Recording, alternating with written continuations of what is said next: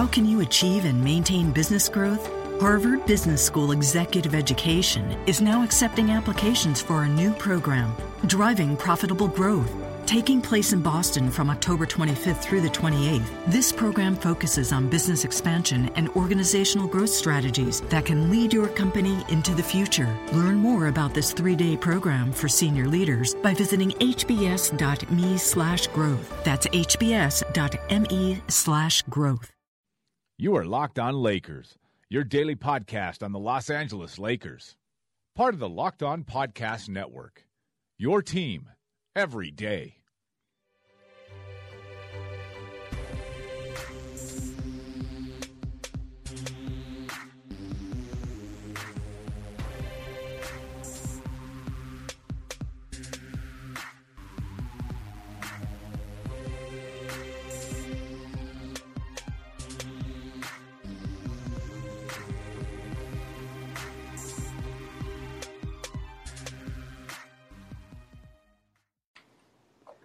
All right, welcome everybody to the Locked On Lakers podcast. I am Anthony Irwin. I am not joined by Harrison. Harrison told me to promise that I don't bring on our guest, the special guest for tonight's show, as his replacement. But there's no real promises at this point. I'm joined by Zach Harper, formerly of CBS Sports, who will eventually run basically all of NBA media. Zach, how are you doing? I'm for a guy that doesn't have a job right now. I'm pretty good. Thank you. You know what? It's kind of nice sometimes to just kind of like get a break. Yeah. Be able to just watch the NBA. It's weird. Like it's weird not writing stuff and not podcasting right now. I mean, I'm jumping on a lot of podcasts right now, but it's weird not doing my own thing. But there is also like a certain level of like, oh, this is like I kind of just get to watch basketball. Like I haven't gotten to watch basketball a whole lot over the last 9 years, and so while I would much rather be working and doing stuff that gets me a little bit of money, it has been kind of nice. Yeah. The tiny little breaks are just kind of soak it up, because right when you start working again, it's like, oh man, that I should have enjoyed that break. Right, exactly. So basically, the way Zach and I are going to handle the show, Zach's kind of team that he grew up on and knows a bunch of. Well, he knows about a bunch about the rest of the league. But the team that I kind of identify him with is the Minnesota Timberwolves. They have a super bright future. Obviously, this is a Lakers show. They have a pretty nice future themselves. So we're going to compare the team's futures. Before we get into that, make sure you find the show on Audio Boom, iTunes, Silver Screen and Roll, TuneIn, Stitcher, and today's Fast Break. Today's show is brought to you by SeatGeek. Make sure you're using the promo code LOLakers to get your $20 rebate on your first purchase using the application. It's the best and easiest way to buy tickets online.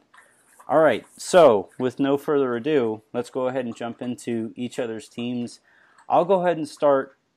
Basically, I'm going to talk about the Wolves. Zach's going to talk about the Lakers. And then we're going to see if we can find some kind of agreement as to which team is most likely to dominate the league for the next decade or so. Because it's definitely only one of these two teams. Oh, yeah. No, the Warriors roster isn't even that intimidating. No, I mean, look, they can't even protect the rim, right? Unless Lakers have Mozgov. Right. Lakers have Mozgov. The Wolves have Cat. It's over. Yeah, pretty much. Not to mention Jang, who was it? Bjelica murdered the Lakers the last time they played. And yeah, he did. Yeah, they're really. Yeah. Anywho, all right. So I'll go ahead and start. The point guard situation for the Timberwolves, from where I'm looking at it, is Ricky Rubio is insanely underrated, and they drafted Chris Dunn, who people I think are a little too anxious to get in there and get some playing time.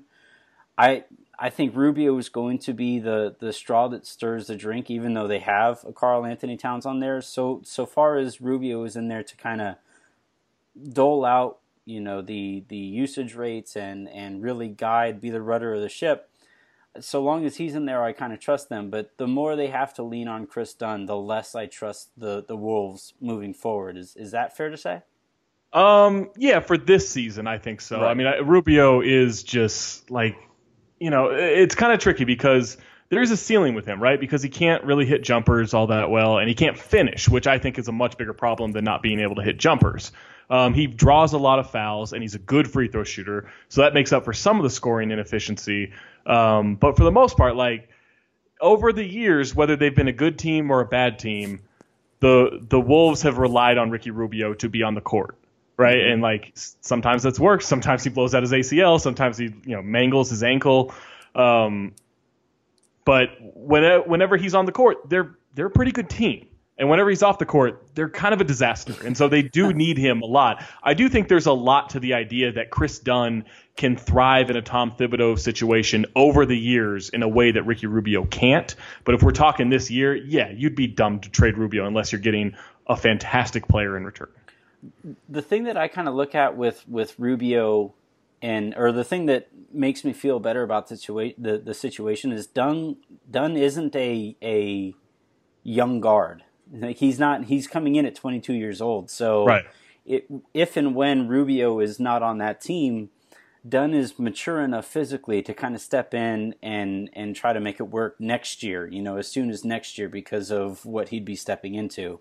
So that kind of helps that timeline because you don't want to waste any years of Karl Anthony Towns. You can't. Especially for an organization that wasted 12 years of Kevin Garnett. Exactly. All right. So here's where I kind of wince and get to hear you talk about D'Angelo Russell. And if you say anything wrong, this audio might just cut out. I mean, I was laughing so much last year around this when people were saying, well, D'Angelo Russell's a bust. He's not very good. He can't handle it. He showed that he doesn't belong in the NBA, or he's not this, he's overhyped and all this stuff. And I'm just like, what are you watching? Right. Like this, I mean, this, I don't have to explain this. Like, it just wasn't a basketball situation, right? Like between the Kobe Bryant farewell tour, which I think is deserved because he had a phenomenal career, but it stunted a lot of focus on actual basketball, and then Byron Scott doing whatever he was doing on the sidelines. It was basically, I mean, I always called him like he was Kobe Bryant's personal assistant. Like he wasn't their head coach; he was their personal assistant. It was kind of funny today. He was on because Rachel Nichols. They have it's The Jump, right? They have the show The Jump, and Amin and Rachel are talking about how exciting this young Lakers team is. They've gotten off to a start that people weren't expecting. I definitely wasn't expecting this, and they kind of throw it over to Byron, and he starts naming like the Lakers young guys. And it's nice to see Randall successful. It's nice to see Nance successful, and then he gets to what would obviously the next name he's going to name is going to be D'Angelo Russell, and he's just kind of like, and D'Angelo is. And if he's still feeling like this, months removed from the situation, it couldn't have been that. It couldn't have been a nice situation to deal with at the time. Right. And I'm sure, I know the whole Nick Young thing, but even outside of that, you hear things that D'Angelo Russell is just kind of an immature guy, right? Mm-hmm. But that happens, and that's where you need more leadership, not to be shunned by your coach. And that's where you see Luke Walton a year later makes D'Angelo look like the guy we thought they were drafting. Right? It's funny now to think about how the opinion of him was a year ago and how it is now. He's just good. Right. He's sloppy. He throws some sloppy passes and he has a sloppy handle. When he can get a little loose with his handle, but he's still very good. He still has an incredible skill set. He can hit shots. He can go to the rack. He can really do it all in terms of offensive ability. And I thought, from what I saw tonight, he defended pretty well. And I think he's got the opportunity to be a good defender in the future, or at least not a net negative as a defender. And if that's the case with the way he can play offense, he's just awesome. And it's possible I'm overvaluing him, but I like the comparisons moving into his career of he's kind of like a light James Harden or whatever. And I think I think those show themselves quite often. He's got a lot of work to do. He's got a lot to improve on in terms of feel of the game and running a team and all that stuff. But man, he's 21, yeah. 22 years old or whatever. He's good, and he's going to be good. So it doesn't even really matter who their backup guard is. I know they've run a lot of Lou Williams and Jordan Clarkson as lead guards, the Huertas and Calderon and all those guys. Like, it doesn't matter who their backup is. Like, just give D'Angelo the minutes and let him kind of cook. Well, that's kind of been the thing this year is nobody on the Lakers is playing more than 30 minutes a game. I don't think anybody's even averaging 30 minutes a game, to be completely honest. And people are kind of freaking out about, what's going on. I thought, especially the people, I'll get people kind of jumping in the fantasy mentions a little bit, like, hey, what's going on with Russell? Should I not have drafted him where I drafted him? And we're finding out that it's not going to be a Steph Curry situation at all. It's going to be more of like it's going to be a more balanced attack, and it kind of makes sense because the Lakers have so many creators. Whereas, if we were to look back at the Wolves, as of right now, and until Chris Dunn, kind of steps into that role, it's kind of Rubio and Towns when Towns forces a double team. Yeah. And it makes the Lakers a lot harder to guard, and it makes them a lot more fun to watch, which is something I did not anticipate saying this quickly, this early on. Yeah, for sure. And I just think that a lot of that comes from Russell's ability to be fun. Obviously, Julius Randle, who we'll get into, and guys like Jordan Clarkson, guys like Mozgov, like everyone just kind of seems to embrace whatever role they're being asked to do. And I don't know how sustainable this Lakers thing is, because their upcoming schedule is pretty tough. Ooh. And for a lot of these like young teams who can have early success, and we saw this with the Wolves a lot last season when they started 8-8, is like after about a month, everyone has a good scouting report on you, right? Yeah. And then the young teams don't usually deal really well with that scouting report. So maybe this Lakers thing fizzles out, but I don't know. Like, they're fun so far. Yeah, that's basically the way I was kind of thinking about it. I was walking the dog this afternoon, and the way I kind of looked at it was like the Mavericks, I think, started 2-7. I don't know if they played or won tonight, but they started 2-7. And the way I kind of looked at it was the Lakers could very easily go 2-7 at any point in their season, and now all of a sudden the Mavericks and the Lakers are head and head. And for fans who were thinking playoffs with this team, the Mavericks have been there before, and it's about how the Lakers kind of handle that situation. The Timberwolves are in the same kind of boat as well, right? Where they're kind of trying to figure out, well, what, I penciled them into the 8 spot this year, but it depends on how they handle the expectations of making the playoffs early on. For sure. Well, I was going to say that it's kind of funny that this team has been phenomenal offensively and horrible defensively for a Tom Thibodeau coach team. Like, it just tells you, like, I don't know if they fix it this season. I had them pegged for 40 wins and not in the West playoffs. But it's like, it just shows like there's a lot of work to be done with that young team. Yeah. And that's what's exciting about both teams, is that there are very easy steps for both teams to make them really, really, really good fairly quickly. Yeah. All right, so the shooting guard spot that I'm looking at with the Timberwolves. So ESPN only has Brandon Rush listed as a shooting guard, which is kind of funny because Zach LaVine is pretty obviously a shooting guard at this point. I mean, he starts at shooting guard for them, so I would think so. and so basically when I'm evaluating an individual player, like when roads weren't paved and I was still playing basketball, the player I least wanted to guard was somebody who could shoot from the outside and was athletic enough to also get to the basket. Yeah. And that's LaVine.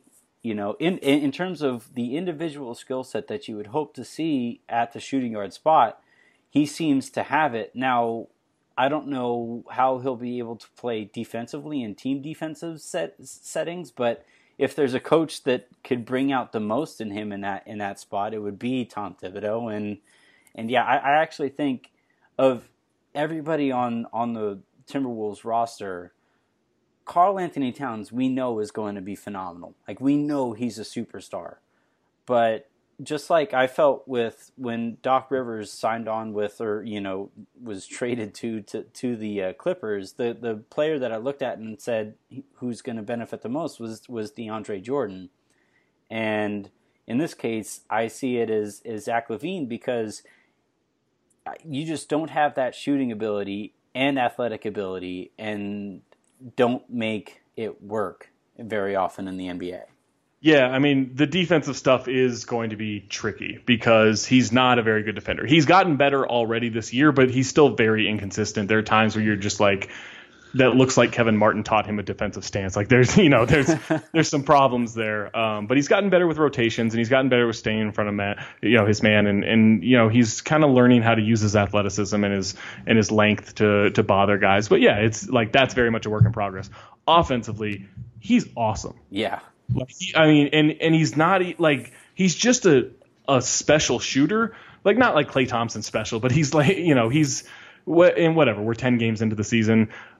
He's on pace to hit like 250 threes, which has only been done 12 times. He's shooting 46% from three. And I don't think it's a fluke. Like since the All-Star break last season, he's shooting like 45% from three on a lot of attempts per game. Like he's really good, in terms of being able to shoot the ball. Where he needs to figure out, that next level is his ability to pump fake a three on a hard closeout and then drive to the basket. It's not that he's bad at it. He's just inconsistent with using that athleticism. Most of his shots around the basket kind of come in transition. It's weird. Like you think, oh my God, this, like, he is probably the second best dunk contest guy of all time behind Vince. Mm-hmm. And I don't think that's a crazy thing to say. Like, I think he's that good, but you don't see him like go dunk on people. Right.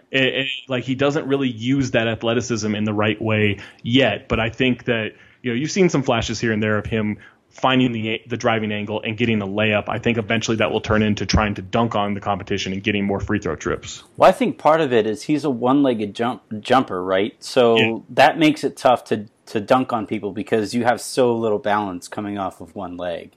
Right. And the other thing too, like you talked about his shooting, I find it insanely impressive that somebody who jumps as well as he does has actually been able to, kind of tone it down the way you would like to see it toned down without going the full Sean Marion route, where he just refused to jump very much off of his jumper. I watched LaVine shoot, and he actually benefits. He uses that jumping ability to his benefit, and that's for somebody. And we talked about Chris Dunn earlier. LaVine's 21. He's younger than Dunn, and he seems to be figuring it out. So yeah, I think he has a really, really bright future ahead of him. Yeah, he could be easily a 20-point per game scorer. I mean, he's averaging just under 20 this season. Now, you need to be able to do more than that, especially for Tom Thibodeau. But the potential there for like their big three moving forward in terms of firepower does kind of like, Cat and Wiggins are phenomenal, but like LaVine could be as good a scorer as those guys, which is kind of insane to say. Yeah, the Wolves are pretty much stacked, which is I'm really looking forward to this rivalry kind of moving forward because I think both teams have super bright futures ahead of them. Yeah, finally, maybe we'll get a playoff series where I don't have to worry about Sam Cassell doing the big balls dance and tearing his hip. That's about as depressing a sentence as you can hear about a franchise. And that's the best moment in Wolves playoff history. All right, so I guess I'll make this point now. I was thinking about this last night, and it's kind of funny. Right now you have D'Angelo Russell and Cat, and I actually think there's a think piece to be written, and everybody hates think pieces, but I see Cat as like a Tim Duncan type, where everybody just knows at this point he's just good, right? He's good, and he's going to be great, and we see that future ahead of him. And yet we look at Russell, and I feel like Russell has, he garners more headlines because we don't quite know quite yet, right? And that was always the thing with Kobe and Duncan, was that Kobe always got the headlines because he was either doing something really, really great or really, really dumb. And then there were things in between there. And then Duncan was just always really, really good. And I kind of see that kind of... not rivalry, because I don't consider those guys rivals, because Towns is just that much better right now, but that relationship moving forward as those guys continue in their careers. Yeah, I think it'll be interesting. It's kind of an interesting contrast of like the whole, and Cat's pretty flashy for a big man, but that whole like kind of just like you would expect Towns to be this even, steady progression, right? Of just like his consistency with putting up numbers and everything is going to be phenomenal. Whereas D'Angelo maybe has these like higher peaks and high, it may be lower valleys, but sometimes that roller coaster can be more dynamic or more, I don't know, just intriguing. Yeah. That's the way I look at it, is that I don't think there's any doubt Karl Anthony Towns will wind up with the better career as of right now, but Russell's the ride along the way for Russell is going to be kind of funny. All right, so I guess for the shooting guard for the Lakers, we're looking at Clarkson and the revitalized Nick Young / Lou Williams. Yeah, I mean, Lou Williams is like fun. I've never been a huge Lou Williams guy, but watching him this season, like, he's really fun. Yeah. And I love the fact that he's just embraced this 6-man role on a lot of veterans could look at this situation and be like, no, I should be starting over D'Angelo, or I should be starting over Jordan Clarkson, or I should be starting over even Nick Young, who's a veteran. But Lou Williams has just been like, no, I'm just going to come off the bench. I'm going to get some buckets and I'm going to shoot a high percentage, and you can rely on me every game to do that. And that's just such a weapon. Like, you know me, I'm a team gunner all day long. Like, I love me Jamal Crawford. I love me Ricky Davis. Like, Nick Young, like all these guys off the bench. And so I think there's just a great value in having that weapon against second units that aren't always able to match that. Mm-hmm. So you couple that with Jordan Clarkson, who's just like, what did he go, like 46th in the draft? Yep. Or something like that a couple years ago? He went 46, and then the Lakers basically bought him from Washington. From like the Wizards, right? Yeah. Mm-hmm. So like, what a bunch of idiots. Like, how do you let him drop to 46? Like, I thought he was a borderline first round pick, right? Mm-hmm. And then that he goes in the second, halfway through the second round, you just look at it now and it's just funny because the work he puts in with Drew Hanlon and the work he's embraced with the Lakers. He could be a guy who's trying to steal the spotlight away from other young guys, and he's just kind of bought in, and he's a phenomenal scorer, and he's a kind of a tenacious defender. Like, he makes mistakes, but I think that, I don't know, I think he could be a real weapon on that end of the floor. And so, I don't know, it's just weird to think like all these pieces are fitting together in such a mature way because of the mix of young guys versus veterans, which can cause problems elsewhere. It's kind of funny because the Warriors could absolutely use Jordan Clarkson. Oh, 100%. Yeah.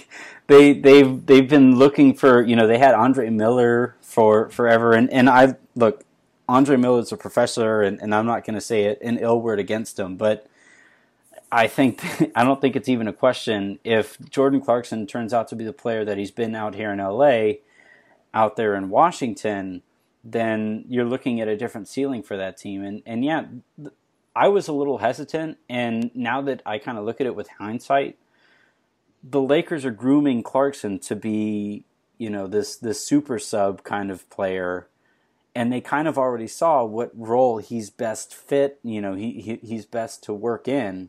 Yeah. And, it's just a matter of finding a shooting guard who works ahead of him, right? And as of right now, they're making do with Nick Young. And then later in games, they're making do with Lou Williams. But I have my eye on J.J. Redick, though I think it's going to be really hard to pry him from the Clippers. But if they can get a shooting guard who is just without a doubt better than Clarkson, then the roster makes even the more sense. Yeah, 100%. I mean, they will need a little bit of a stability at mm-hmm. that position at some point, and I think that it's the depth is fine now, but at a certain point, you do need to streamline it a little bit. Yeah. But man, like the way they have it right now, Clarkson and Williams, and even Nick Young's been pretty good so far this year. Like, it's just a nice bevy of bucket getters to get. I was predicting that we have a segment on here, Terrible Take Tuesdays, where basically the co-host Harrison will come on here and he'll search through my old tweets, and then people who follow me on Twitter will also find my old tweets. And somebody found one the other day where it was just me asking, why is Nick Young still on this roster? and yeah, I mean, given the fact that Luke Walton is now putting Nick Young on the other team's best perimeter scorer, I look like an idiot, but I'm fine with that. All right, so before we move on to small forwards, I do want to really quickly give a shout out to SeatGeek, and here we go. basically, SeatGeek is the easiest and best way to buy tickets online. Personally, I really like the deal score that they give. I plan on going to a game in February in Boston, because I have a buddy who lives out in Boston, and I'll have to buy tickets, and it'll be nice because I've never sat in the TD Bank North Garden, and I'll get to know before I even sit down that I'm getting at least a decent rate out there, without taking into account the fact that I have to be in effing Boston. But there were worse ways to handle the situation. Zach, I know, right? You get to be credentialed all over the place, but have you been able to use SeatGeek before?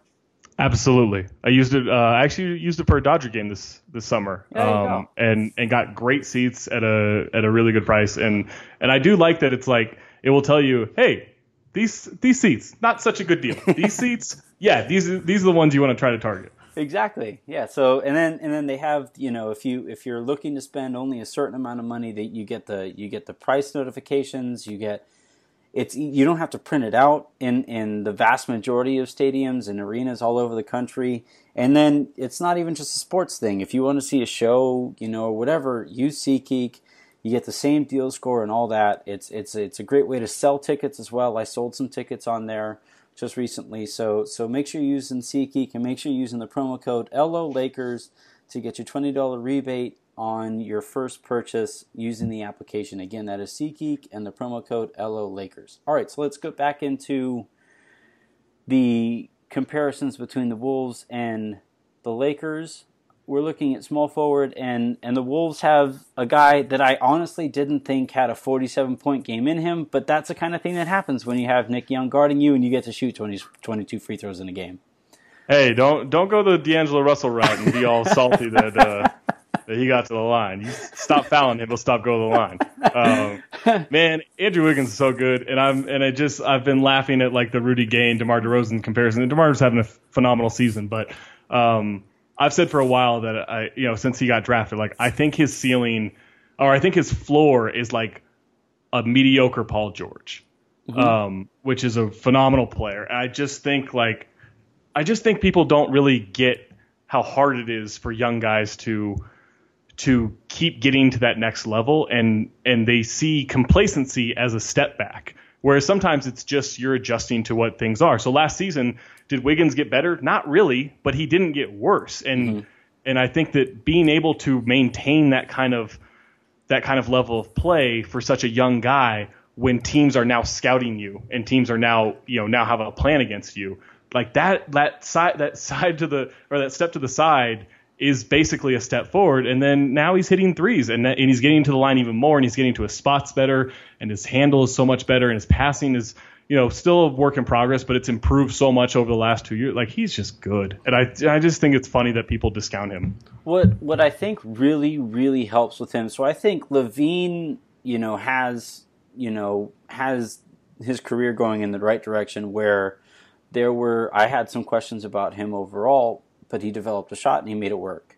And I think with Wiggins, I think he's best suited, and this, I don't mean this as a knock, and I know this kind of comes across as a cliche, but I think he's best suited as a number 2 guy on a roster who you just say, score when you can, create where you can, lock up whoever's in front of you, and make it work. And with Karl Anthony Towns on the team, it seems like a perfect situation for him. And then when you add into the fact that Tom Thibodeau was his coach, and when you consider what Thibodeau was able to do with Luol Deng defensively, Wiggins could be a monster on that end. An absolute monster. Yeah, I mean he's been since day one, 2 years ago. He's been asked to defend Jimmy Butler, James Harden, Chris Paul. Like, he's just asked to defend whoever the best perimeter guy is, and his on-ball defense is real. Like, he's got some things to clean up, but it's really spectacular for a guy that young. His help defense was really bad the last 2 years. He fell asleep. You backdoor cut him. He wouldn't fight through screens or whatever. But that's not really an option with Tom Thibodeau. And so to plug the blog a little bit, a Wolf Among Wolves writer, this guy Lucas Schaefer, asked me for like some clips on Wiggins defense to write something. So I was going through Synergy, and he wanted like examples of good things with man-to-man and rotations and challenging spot-up shooters and all this stuff, and bad things.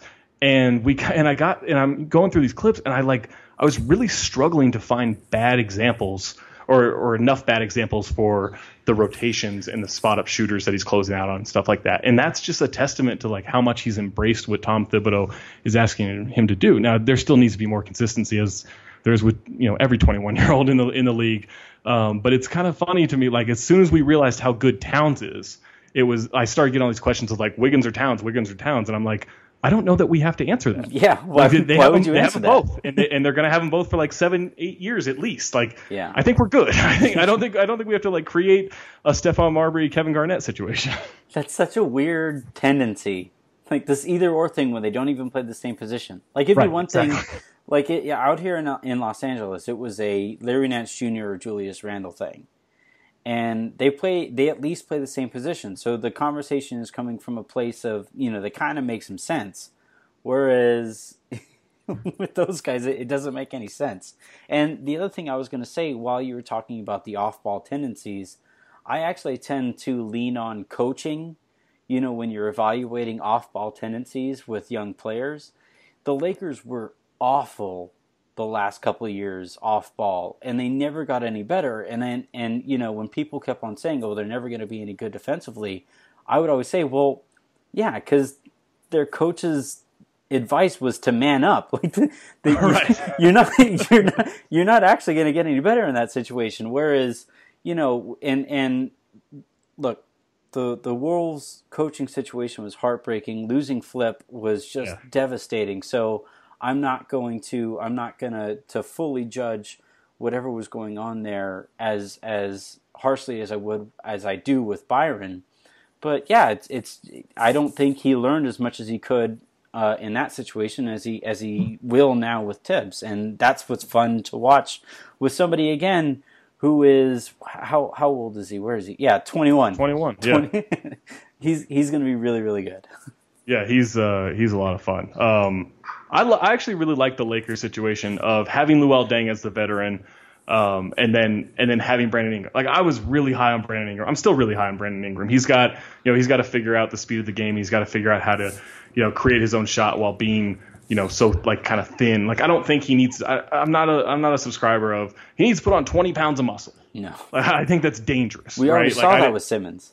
Right, exactly. Like, I just think that's dangerous. But he can get stronger. And so that doesn't always mean adding mass. Like, it just, like, Kevin Garnett didn't get a whole lot bigger from his rookie year to, when he was an MVP in 2004, but he got stronger. And so I think Brandon Ingram, he could probably use some mass on those legs. Like, those legs are toothpicks. They're cartoonish in how thin they are. But you just look at like his wingspan and his shot release and how smooth everything is with the ball. Like, I think the Kevin Durant comparisons are ambitious at best, but he just has such a feel for scoring the ball, and we haven't gotten to see it a whole lot.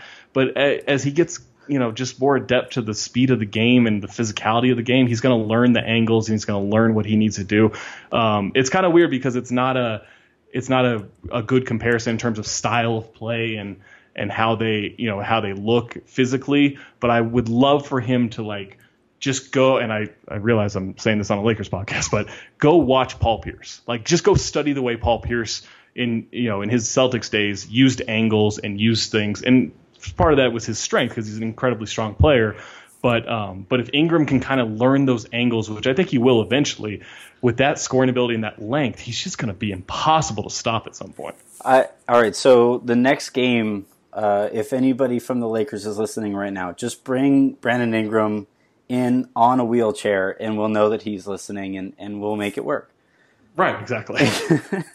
The thing that I actually, so I was thinking about this today while I was watching the game. I don't think he's going to come, he might finish, top 3, top 4, whatever in Rookie of the Year, but I don't think he'll ever really seriously challenge for the award. And it's because he's not going to get as many offensive opportunities as other guys are going to get. Right. But he's the kind of guy who, when you watch him, play defense, and when you watch him do the smaller things on the court, I actually like where he is compared to everybody on a basketball court in his rookie class outside of obviously Joel Embiid, but Embiid is now, he would have been 2 years into the league, right? So I don't know if that's even a fair comparison, but, for somebody who is as young as he is, and I think this has a lot to do with just learning directly from Luol Deng, who is in my opinion, one of the best defensive small forwards that we've seen in the last, 10, 15 years. And, when you watch him kind of move around defensively, and he tends to be in the right spot. He's really good at contesting without fouling and utilizing that length. He does the things that, he's not going to get the counting stats that you need to be a rookie of the year. But I think at the end of the year, when you look at, like net rating and defensive rating and stuff like that, he'll actually fare pretty well compared to the rest of everybody in his class.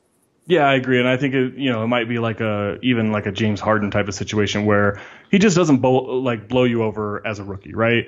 Like you see flashes and you see him building consistency, but for the most part, like he just doesn't, he's not setting the world on fire while other guys are. But as you see him get more and more opportunities and work his way more and more into the rotation over the years, you're going to get like, oh, that's why that guy was the number 2 pick. Like he's just crazy good. Yeah, exactly. In terms of the Wolves power forward situation, it's kind of tough. So Towns is listed as a center, and I think his end game is being one of those, like Tim Duncan was always listed as a power forward, but he played more of a center. Right. Especially as the the direction the NBA is going, Towns is going to be better suited as a stretch 5. If he could somehow just stay at the stretch 5 and always hit shots. I guess I'll talk about him last. Save the best for last there. But is it Gorgie or Gorgie or Gorgie Dieng? Gorgie Dieng. Considering. It's tough when you're playing alongside somebody like Towns, and it's tough to get shine in that kind of situation. And I think eventually, the Timberwolves will try to find somebody who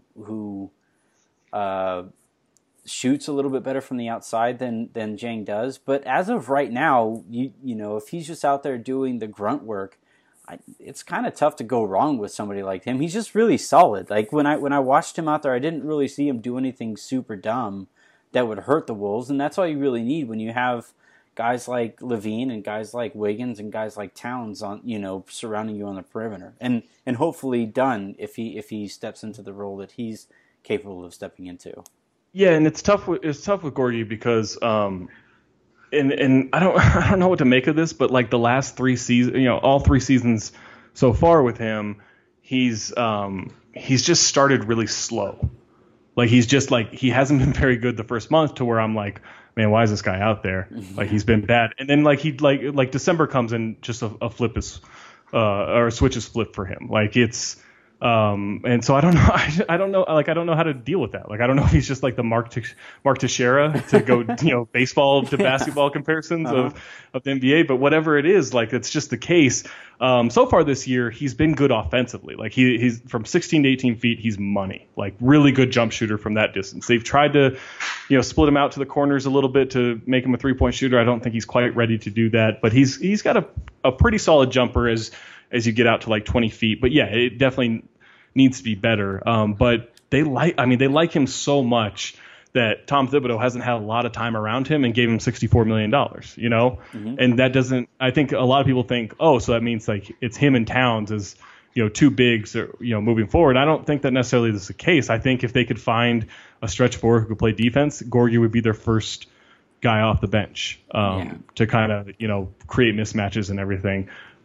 Defensively, everyone just assumes he's a good defender. He's not really. No. He's not that good of a rim protector, and he's been bad so far in pick and roll coverage, both protecting the rim and kind of getting out on stretchy bigs.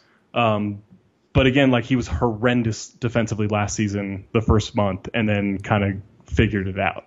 So for a guy who can hit a mid-range jumper, who knows how to pass, who is traveling less than he did in the past, which is a big deal. Like he was good for like 1 or 2 pump fake, shuffle the feet, and dribble travels every single game.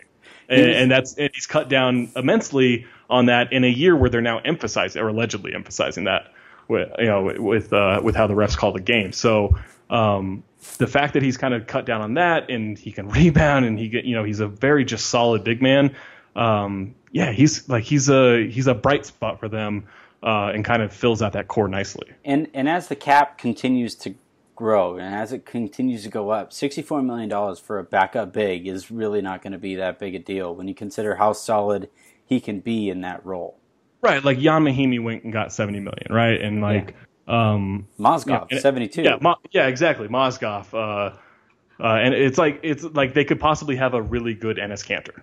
Yeah, who can actually maybe learn some defense under Tom Thibodeau. I actually think he can. He has the athleticism to me that makes me think he, like when I watch Enes Kanter, I could never see him, being even a decent defensive player because he just doesn't move well enough. But it's weird watching a 6'9" guy and you think that guy's never going to dunk the ball. Right. He's just kind of moving around out there, and it's like you can hit the turbo button sometimes. Right. You're allowed to. But yeah, I eventually the Wolves will kind of upgrade so that he can kind of move to the bench. But as of right now, you could do worse than Jang alongside Anthony Towns because of how much attention Towns is going to garner. Yeah, for sure, and he's and it's resulted in between the defense trying to account for Levine and Wiggins and Cat this year. Jang gets a lot of open mid-range jumpers, and I know we don't love those in today's analytical world, but he hits them, and he hits them at a high rate, and so you'll live with those when he's continuing to get those. And at some point, teams may not leave him so open, and then everyone else gets to feast. Well, right. To that point, I remember I was listening to Le Batard show, and he was asking Aldridge, because LaMarcus Aldridge is really, really good at the mid-range, right? And he says, well, because of the analytics movement, people keep on giving me that shot, and if I just get really, really good at it, and they're going to keep on giving it to me, then that just means, I can feast in that spot, and then force teams to adjust to what they do normally, and then that puts them in kind of weird situations anyways. And I'm not saying Jang will ever be anywhere near as good as Aldridge from that spot or at basically anything in terms of basketball, but if that's the way he's kind of thinking, then there are worse ways to adjust to go about being successful in the NBA. Yeah, for sure. And then so the Lakers have Julius Randle, who tonight, when everybody's listening to this, last night got a triple-double. And I saw some stat that everybody's freaking out about. Apparently, Magic Johnson and Julius Randle are the only Lakers players to ever record a triple-double before turning 22. And I think that's what people don't quite get with Randle, is that he's kind of sort of young, even still. Yeah, and I've been I didn't really know how to feel about I liked him coming out of Kentucky, but I don't he just seemed there was a little bit of Josh Smith in him where he would just kind of get himself into bad positions, and I didn't know if that was youth, I didn't know if that was just a lack of awareness, I didn't know if that was bad coaching or whatever, but it was kind of hard to judge him. And this year, it's I talked about this with some people on the True Who podcast, I think last Friday, where he's driving in and he's getting into those situations where he's surrounded by two defenders, but this year he's kicking it out. And not that he didn't do that before, but he's doing it way more consistently, and he's finding shooters with passes to their shooting pocket in the corners or on the wings, and he's just making such better decisions with the ball that it shows a maturity with him. And if he can harness that, and he can he was stat hunting a little bit in the second half tonight, trying to get that triple double, which I get for a young guy, and I'm not gonna kill somebody over that. But if he can kind of avoid the stat hunting, I think it'll just come naturally for him. Now he's not gonna get Magic Johnson triple doubles all the time, but I don't think a couple of years is a crazy thing to expect out of him, and he could end up being a guy who averages 5 assists a game at the power forward position, which is rare. Yeah, I was the same way. I was not as high as Randle because of his lack of shooting. I just don't think you can be a successful NBA player nowadays and not be able to shoot. I don't think that works anymore. But he's actually improved from the mid-range this year.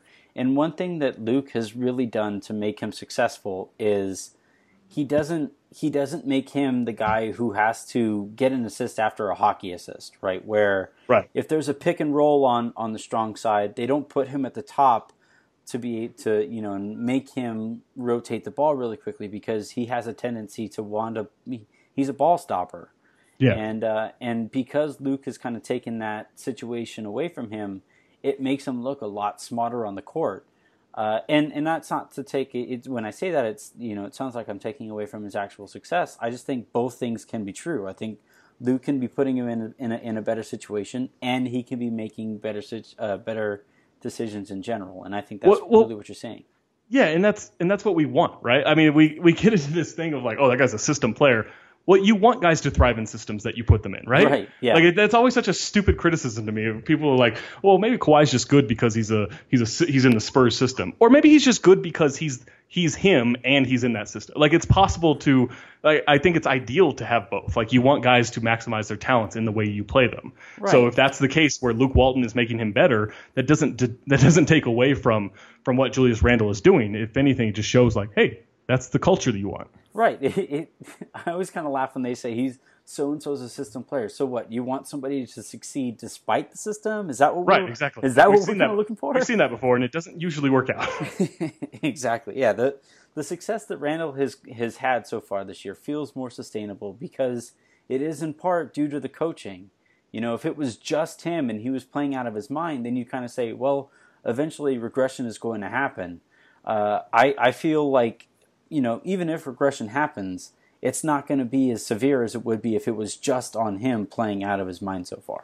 Right, and it's not like he's the franchise guy, right? No. So if there is some regression, it's probably because the guys around him are getting more opportunities, more responsibilities, and then that will eventually draw the defense, and then Julius Randle gets to kind of build back up again. Right. So, all right, here's what I'm sure everybody's been waiting for in terms of the Laker fans who've been listening to this, but we get to brag about Karl Anthony Towns at this point, and how lucky we are to watch this kid. I remember even knowing that he was going to go first overall, the year he was drafted, knowing that was going to happen, and telling myself, just do not get your hopes up. There's no way he does not go number 1 overall.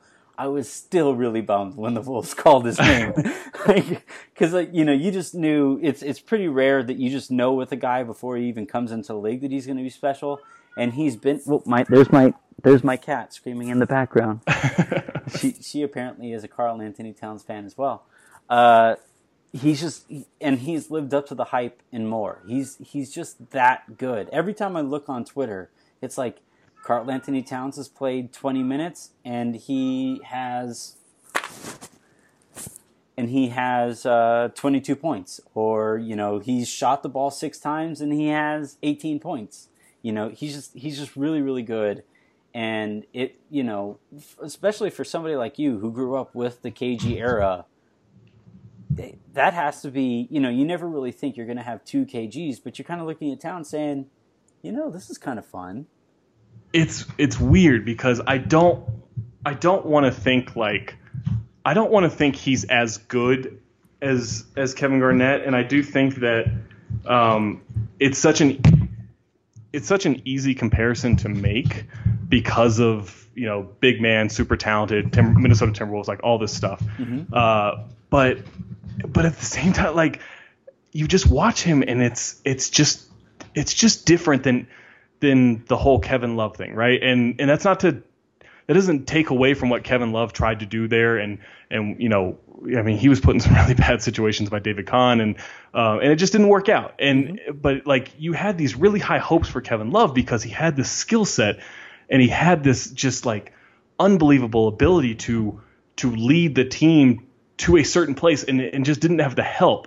Whereas with Cat, you look at it and it's like, man, I don't know that he's going to need help like that. And that sounds stupid to say, but I don't know how much help he is going to need, because any way you try to slice up his numbers, there is, he was the only rookie to ever do this other than Hakeem Olajuwon, or he was the only rookie to ever do this other than Shaquille O'Neal or Tim Duncan, or there is no like, oh, he put up these numbers as a rookie, but by the way, also Tyreek Evans did this, right? Mm-hmm. Like any way you try to dissect it, it is just Hall of Famer after Hall of Famer. Now, that doesn't mean that projects over his entire career, but you nitpick at what he needs to improve on, and you feel dumb nitpicking about it. And it's like, he was the best mid-range shooter in the NBA last year, not for a rookie, just period. Yeah. The best mid-range shooter, like. Nobody was better at that. Like, you go to guys who had at least like 350 attempts or something like that. Nobody was better than Cat. He was pretty good defending the rim. He's even better this year. Like, he passes the ball, he dunks on people, he leads the break. He just does it all. And it feels weird as like a Timberwolves person saying this, but I don't think the franchise can mess it up. Like, that's how good he is. And that's how it should have been with Kevin Garnett. So maybe that's a lesson that in caution of like, oh, you really shouldn't feel that way. But it just like he feels like he's so good that I don't even think the Timberwolves can screw this up. The thing with me, so when I'm watching Cat, like some guys just kind of carry themselves in manners that, like, if things aren't going really well, like the Wolves didn't, the Lakers started their game, they were dragging. They brought the bench and they kind of made a run back into it. And then Cat kind of stepped onto the court and he was like, you know what, guys? This shouldn't be this close, Right. and then, he makes 3-4 plays in a row, and then the game is, kind of sort of over, even though it was not, it was in the second quarter. Right. And not only does he carry himself in that way, but he has the confidence in his teammates to carry himself that way. Like some guys last year, D'Angelo Russell would kind of say, he would tell himself that, yeah, I'm the best player on this court right now. I have the highest ceiling on this court, but I don't think his teammates necessarily believed it. And at no point in Karl Anthony Towns' career has his teammates not believed it. And that's pretty special. I don't know if I can give anybody a higher compliment than that. Well, here's a little story that will tell you just how good he probably is right now. And I look at his stuff, I'm just like, if he just puts up these numbers for the next 15 years, that's unreal. Like, if he doesn't get any better for the next 15 years, he's an incredible player.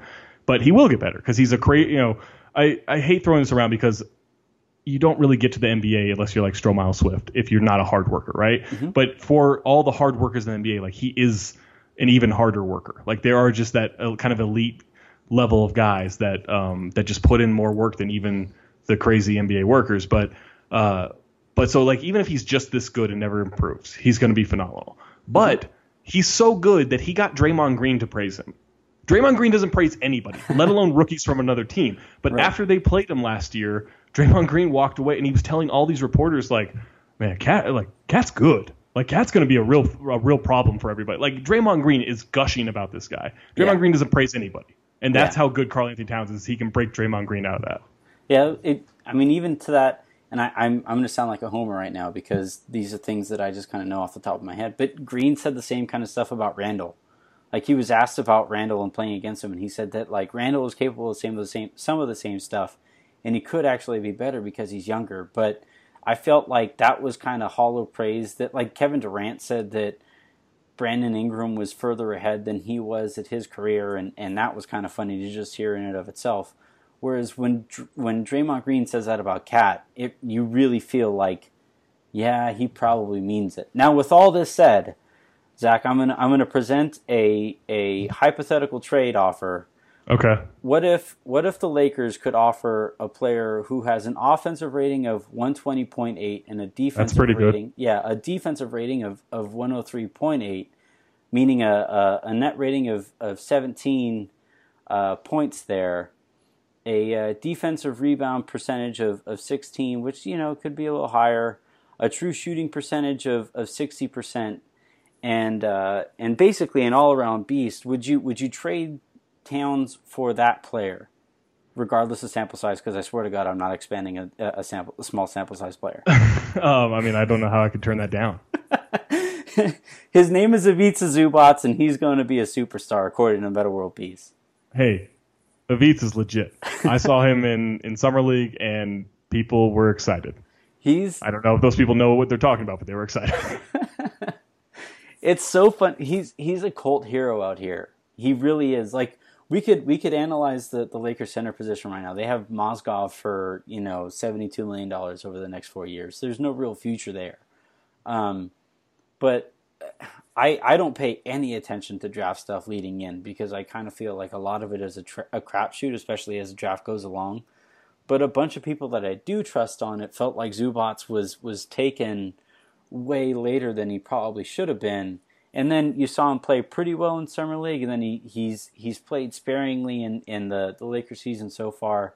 He might be okay, but that offensive and defensive rating is pretty tough to turn down. So at any point, go ahead and pass the offer along to yeah. Do you need a draft pick? I feel like I need to throw in more. I wasn't going to ask for more, because I'm a terrible negotiator. But if the Wolves are willing to offer more, then yeah, I don't know how they could get away for just Cat for Zubac straight up. That's kind of what we're looking at. All right, so we'll go ahead and put a wrap on this. But we did get a question that I thought was that felt the conversation that I was hoping you guys we would have here. Come on, where is it? I lost it. Basically, I think it was. If you could act in all of Nicolas Cage's roles, or if you could have all of his mansions, which would you choose? Oh, give me the roles. I'd agree. Yeah, because between Wicker Man and Snake Eyes, and really the movie Next, the movie Next is a really beautiful disaster. All right, I found the actual question. Sorry. All right, so would you rather have one of Nicolas Cage's castles or his collection of stolen dinosaur bones? Dinosaur bones. It's not even close. Because I feel like anyone can go to a castle. Yeah. I've been to Hearst Castle. It was kind of boring. Yeah, it's fine. Yeah. I'm sure the castles like in the United Kingdom are more spectacular, but no, give me the dinosaur bones. Absolutely. All right, well, we've already gone for way longer than I anticipated. I really appreciate you coming on the show tonight. I can't wait to find wherever you wind up next. Whoever gets you is going to be super, super lucky. And yeah, thanks, man. Thank you. I appreciate the kind words, and this was fun. So I'll be happy to annoy your listeners with more Timberwolves stuff in the future. Absolutely. And Harrison, yeah, as soon as we get off this call, I'm negotiating with Zach to take your spot. So sorry about that, bud. Yeah, sorry, Harrison. You're out like Barnes. No, that was terrible. That was a really bad attempt at a joke. It's not worse than I've done on my own show. All right, so. Make sure you're following the show, Audio Boom, iTunes, Silver Screen and Roll, TuneIn, Stitcher, and Today's Fast Break. Today's show is brought to you by by SeatGeek. Make sure you're using the promo code LO Lakers, and I will talk to everybody again down the road. Shouts to Mike Penberthy.